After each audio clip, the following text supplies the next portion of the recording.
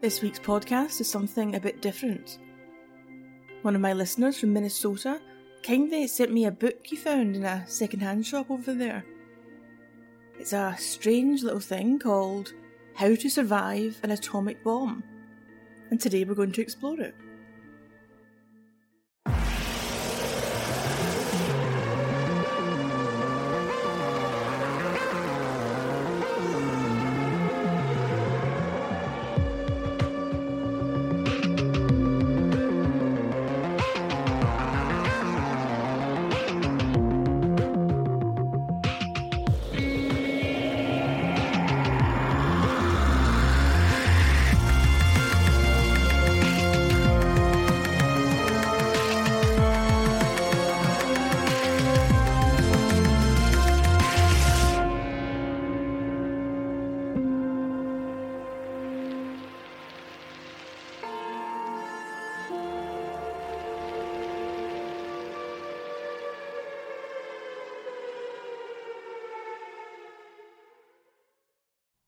Of course, regular listeners to the podcast will know it's going to be bloody difficult to survive nuclear war. So who would be brazen enough to publish a book claiming you could? Well, the book was published in 1950, so we must remember that was before the dreadful, awful, pulverising, world-ending hydrogen bomb had been invented. In 1950, we were still dealing only with atomic bombs. In my mind, the Cold War and, yes, the whole notion of civil defence can be neatly cut in two. There was the atomic age, when, you could survive an atomic bomb. Look at Hiroshima and Nagasaki, with aid and rescue and recovery. They got back on their feet. A city can survive an atomic bomb. We know this. So in 1950, it could even be said that you could survive an atomic war. Not just an attack, not just one or two bombs, but an actual atomic war. And yes, fine, I'll take that. A country with enough resources, or with enough allies who were able and willing to help them, could claw their way back, yes, from atomic war. In the 1980s, the British Medical Association said that the NHS couldn't cope with one atomic bomb exploding on Britain, let alone numerous bombs in an atomic war. So yes, the NHS might collapse, society might collapse, but yes, you could, in theory, recover from it. It is not the end of the world. So when this little orange book was published in 1950, yes, you could be forgiven for thinking that atomic war would be horrendous, but it's not going to kill everyone. It's not going to end the world. And look at the front cover of the book. You'll find pictures uploaded on my social media. It has an image of a family, all in white, and they're looking up. A pessimist might think they're white because they're being engulfed by the white heat of the bomb. Any second now, and the blast wave will reach them, and they'll be pulverised. They'll be smashed into atoms. But look closely at the family on the front cover, and you'll see they're smiling. So this is a hopeful, optimistic family. With smiles and slightly upturned faces, the image changes to one of hope. This is a family looking to a new dawn, walking towards a new and better world. Compare the smiling white family on the front to the white family on the front of Protect and Survive. They had no joyful expressions. They had no expressions at all. No facial features. They're just blank white figures. Lay the booklet flat on the desk and they become chalk outlines drawn by cops at a murder scene. Or they're blank white outlines of a family that once was. Which reminds me of the Ray Bradbury story, There Will Come Soft Rains, where a nuclear blast has scorched the shadows of a family onto the wall of their house. But back to America, back to 1950s, back to this book. We see optimism, hope and smiling faces. That's what we get on the front cover. Next to the title, delivered in a bold, charming, curling blue font, which says, How to Survive an Atomic Bomb. If you were a smiling family bathed in a heavenly white glow in 1950, I wouldn't have been too relaxed, because something was coming that was about to snuff out that joyful light. In just 2 years from this book's publication, the world had changed forever. In just 2 years, it would be impossible to find safety anywhere. Anywhere. In just 2 years, there would no longer be a corner of the globe, no longer a single nook or cranny where you can stretch out your arms, turn your face to the sky and think, yeah, everything's okay here. Because in 2 years, the first hydrogen bomb explodes. In November 1952, out in the Pacific, the bomb, codenamed Ivy Mike, was born. Mike was, even though it's impossible to comprehend, 450 times as powerful as the Nagasaki bomb. So that's your hydrogen bomb. That's the first one. Bigger ones followed, of course, the biggest being Tsar Bomba. Young Mike had a yield of 10 megatons, but big Tsar Bomba had about 50. But let's not get sidetracked into the horror of the hydrogen bomb. We've looked at it in previous episodes. You can find them all in the archive. But let's just say Mike changed everything. With Mike on the scene, and all the other Mikes who came after him, you could no longer talk with confidence about surviving nuclear war. Well, not with a straight face, at least.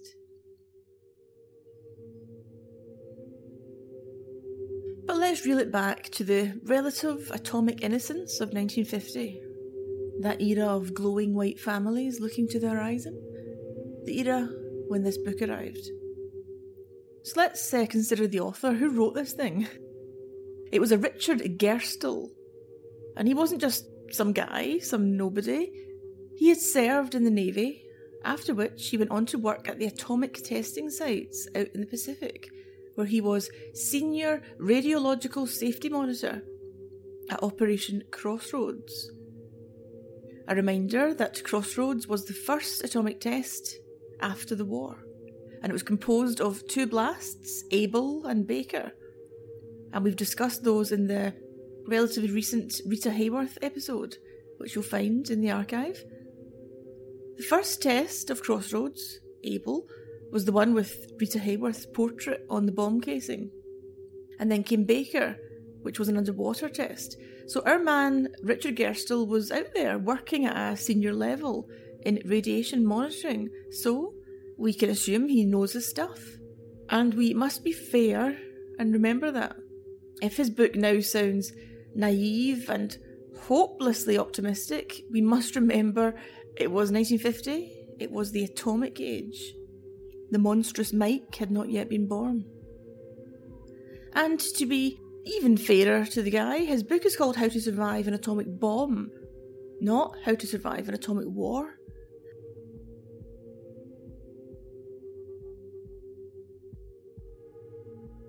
The first section of the book goes out of its way to avoid using the word war, or the phrase atomic war or nuclear war. The guy must have had a thesaurus open on his desk trying to find a million alternative words so he didn't need to speak of war. In his first section he mentions an atomic bomb, an atomic attack, an atomic explosion. He mentions raids and weapons, but never war. The message of this little opening section is that if you're caught at the centre of an atomic blast, nothing can help you. But if you manage to dodge or somehow survive the initial blast, then help is at hand. This little book will tell you what you need to do to, quote, keep you from further risking your life. Well, now that implies that the big fat danger is the blast. And if you can just evade that initial blast, just duck and cover, you'll be okay. That ignores the long and dreadful shadow of what comes after the atomic blast. That's the bad part, that's what scares me. The fallout, the collapse of society, the starvation, the disease, the anarchy, the brutality. But wait. This is my obsession with threads creeping back in, colouring everything as it always does. Remember, this is the atomic age. My imagination always surges instantly to apocalyptic horror. This little book is dealing with an atomic attack, no one's mentioned war, atomic attack on a city, which implies Hiroshima and Nagasaki. One bomb on one city, where there are able and equipped rescue services and aid at hand. No one's mentioning war.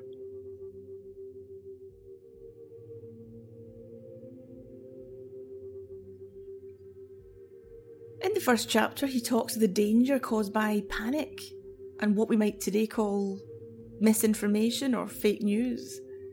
He says that if an atomic bomb did fall on New York or San Francisco, many would die due to panic. Well, I agree with him there, and I direct you once again to the book Fallout by Fred Pierce, with which I'm quite obsessed. He talks in Fallout about the evacuation from Fukushima, and he points out that no one was killed by the radiation at Fukushima, but plenty were killed by the fear of radiation, by the botched and panicky evacuation. Fear of radiation killed people, not the actual radiation. But nonetheless, it seems to me that in this book, Richard Gerstle is, by talking of panic at the very beginning, he's turning the attention away from the bomb and he's turning it onto us. You silly people, you little fools, running and crying. If you'd only just follow orders and do as you're told and educate yourselves, then maybe you wouldn't die in such numbers. It's like he's shifting the blame. And in the background, the atomic bomb is just shrugging and saying, yeah, what are you going to do? I'm just trying to do my job here, just nuke a city, and you've got all these idiots running about causing crushes and stampedes and mental breakdown and car crashes. Nothing to do with me. So we're kicking off this book by blaming people. Richard Gerstle says, we would kill ourselves just by not knowing what the bomb does and how to take care of ourselves. Just by not knowing what's in this small book.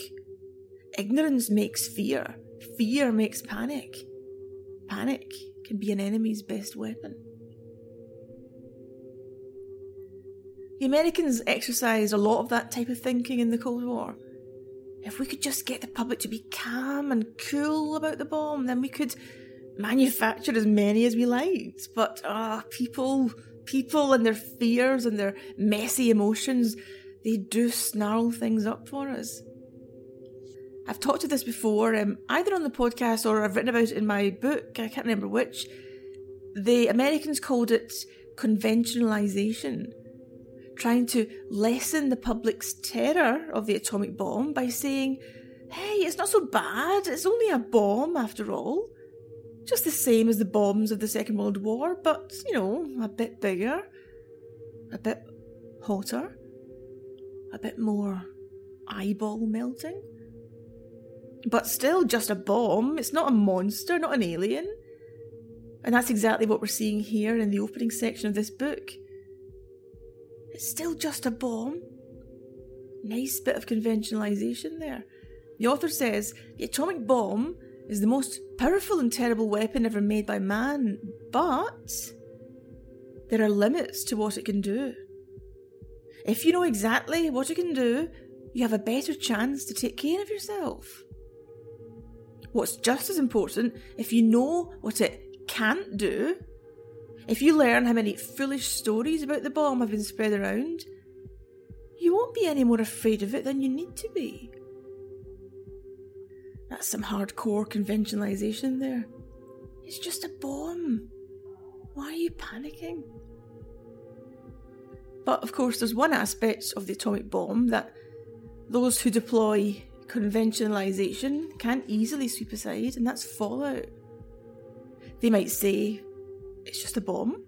We've all seen them on the telly. Explosion, kapow, flame, a couple of houses fall down, big deal. So what else is new? The atomic bomb just delivers that same old, but on a bigger scale, so deal with it. But fallout, sinister, invisible, lethal fallout, that was new. Conventional bombs don't sprinkle you with invisible death, which will sprout sores on your skin, make you vomit and bleed, make you wither and weaken, make your teeth and hair drop to the tainted earth. So all they can do, if they're trying to conventionalise the bomb, is say that fallout is something against which you can easily defend yourself. And so our author writes, the rays are what worry people most, and they are what makes the atomic bomb different from ordinary bombs. The bomb gives off these rays when it explodes, but you can't see them. You can't feel them. You may even be hit by them and go right on without ever knowing it. Now let's interrupt him there. He talks of rays instead of fallout or radiation, words which are of course loaded with unpleasant associations. He speaks of rays, almost a pretty word. Rays of sunshine. A ray is associated with light, not poison and death. More importantly, a ray is gentle. It's insubstantial. A ray can't clobber you or blast your house down or scar you or bring the roof down onto the wife and kids. And he says that these rays might indeed touch you and you won't even know it. Won't even get ill or sick. You could just go right on. Whilst it's technically true that you can absorb some radiation without ill effect, why on earth would you promote that idea? In the chaos and disorganisation following an attack, he's implying that it's okay, you can take some on board, why worry? Go your merry way without any ill effect. He goes on to say, there were 42,000 men at the 2 atomic explosions which the government scientists and defence forces set off at Bikini in the Pacific Ocean. That's Operation Crossroads, of course, he's referring to there. Not a single one of those 42,000 men was hurt by atomic rays. Those men were prepared. They knew how to take care of themselves. So again there, he's blaming the little guy. Those big, tough, patriotic soldiers and officials, they know how to look after themselves. The implication is that if you don't, then you're going to end up being hurt by rays. You're a wimp. You're an incompetent. Plus, how does he know for sure that 42,000 men weren't hurt by the rays? The Crossroads tests were in 46, just 4 years before this book was written. There could be long-term effects. You can't just bundle everyone back home and say, forget about it, no one is ill today, therefore no one will be ill ever. So yes, he's a fan of the short term, this author. A few pages onwards, and he speaks again of the delicate rays, saying, the bomb gives off rays at the moment it explodes, and for some seconds afterwards. The danger from them lasts about 90 seconds. Then they are gone. Now, of course, the implication that everything is hunky-dory after 90 seconds is maddening. Yes, the bomb will throw out a burst of radiation when it explodes, but what about fallout? What about the radiation or the rays that come from the actual fallout? All that muck and dust and pulverised city and pulverised population, which is ground up and then scooped up into the mushroom cloud and then comes back down later. Irradiated, what about that? Well, he gives that some slight attention later, but again using careful word choice, calling it bomb ashes. And then with a dismissive tone refers to it as, quote, fallout stuff. And then, sounding like the author of a Ladybird book, says, if you do what this little book tells you to do, you can easily protect yourself from it. That same maddening, patronising, childlike tone pops up throughout the book, such as when he's talking later about Geiger counters. He says the best known instrument for measuring radiation is called a Geiger counter. And he writes, if you've never heard that word said aloud, it's pronounced Geiger, like tiger. So, no worries, it's Never referred to as lethal, deadly fallout. It's just rays. It's just stuff. He goes on about these rays using the conventionalisation approach again by comparing them to a bullet. You might get hit by a bullet and find you're only slightly injured, or even just grazed. Being hit by a bullet is not necessarily a guarantee of death. And it's the same with these rays, this stuff. Not guaranteed to kill you. Just because it touches you or passes through you, it's not a death sentence. You might just be slightly hurt by it. So it's just like a bullet then. It's just like that normal tool of war. Oh, except he never mentions war, does he? In his very careful use of words so far, he has, and I'm on page 19 by now, I don't think he's mentioned war once. And isn't that the greatest example of conventionalisation? War? Why would you mention war? What have these invisible little rays got to do with something as nasty as war? And just let me offer you another example of his Ladybird book explanations, combined with a good hefty dose of the conventionalisation. He writes, radiation is usually measured in units of measurement called Roentgens. Often they are simply called Rs. Water is measured in quarts, distance is measured in miles, radiation is measured in Rs. And it goes on and on. Once you're aware of conventionalisation in nuclear war writing, you see it everywhere in this book. Again, speaking of the amount of radiation we might absorb, he likens it to alcohol, in that a little glass now and then won't harm you. He poses the question, that sounds something like liquor. A little bit won't do you any harm, but a lot of it will. Is that the way it is? And he answers his own question, exactly. Just as a quart of whiskey, if a grown man drinks it over a month's time, probably won't hurt him.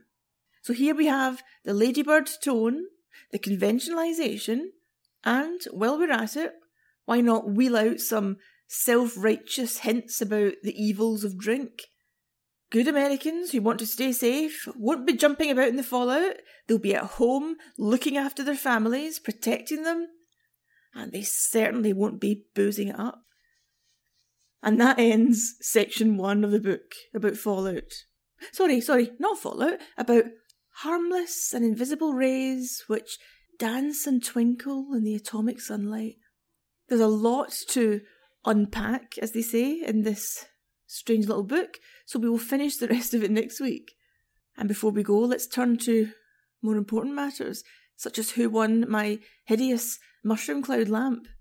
You might have seen on Twitter and Facebook that my husband bought me a nuclear lamp, and I'm giving it away to one of my patrons because it's hideous. Although it's hideous in a kitsch way. It's basically an eerie, glowing mushroom cloud. So I'm choosing a name from amongst my patrons. But remember, if you're the winner and you don't want the monstrous thing, I won't send it to you. You will not be forced to receive a mushroom cloud from me. But first, let me thank my latest patrons. These excellent people have signed up in the last week, and they're donating some of their hard-earned cash to supporting my podcast and my nuclear research, and I am grateful to all of them. Let me say thank you this week to Karen Marcus, Hendrik Stoops, Scott A. Joseph MD, and Henry Lobb. And if you enjoy my work, please do consider donating something each month. It can be as little as £1 or $1 a month. You get various rewards for doing so, and it keeps this podcast free of horrible adverts. Please look at patreon.com/Atomic Hobo. So before I go, the winner of the hideous mushroom cloud lamp is Paul Jonathan Viner. Now, Paul, I'll email you to ask if you want the thing, and if you don't, just let me know and I will choose another name. So I will be back next week, hopefully Monday, maybe Tuesday, where we will look at the rest of the strange book, How to Survive an Atomic Bomb. Thank you all for listening, and I will see you next week.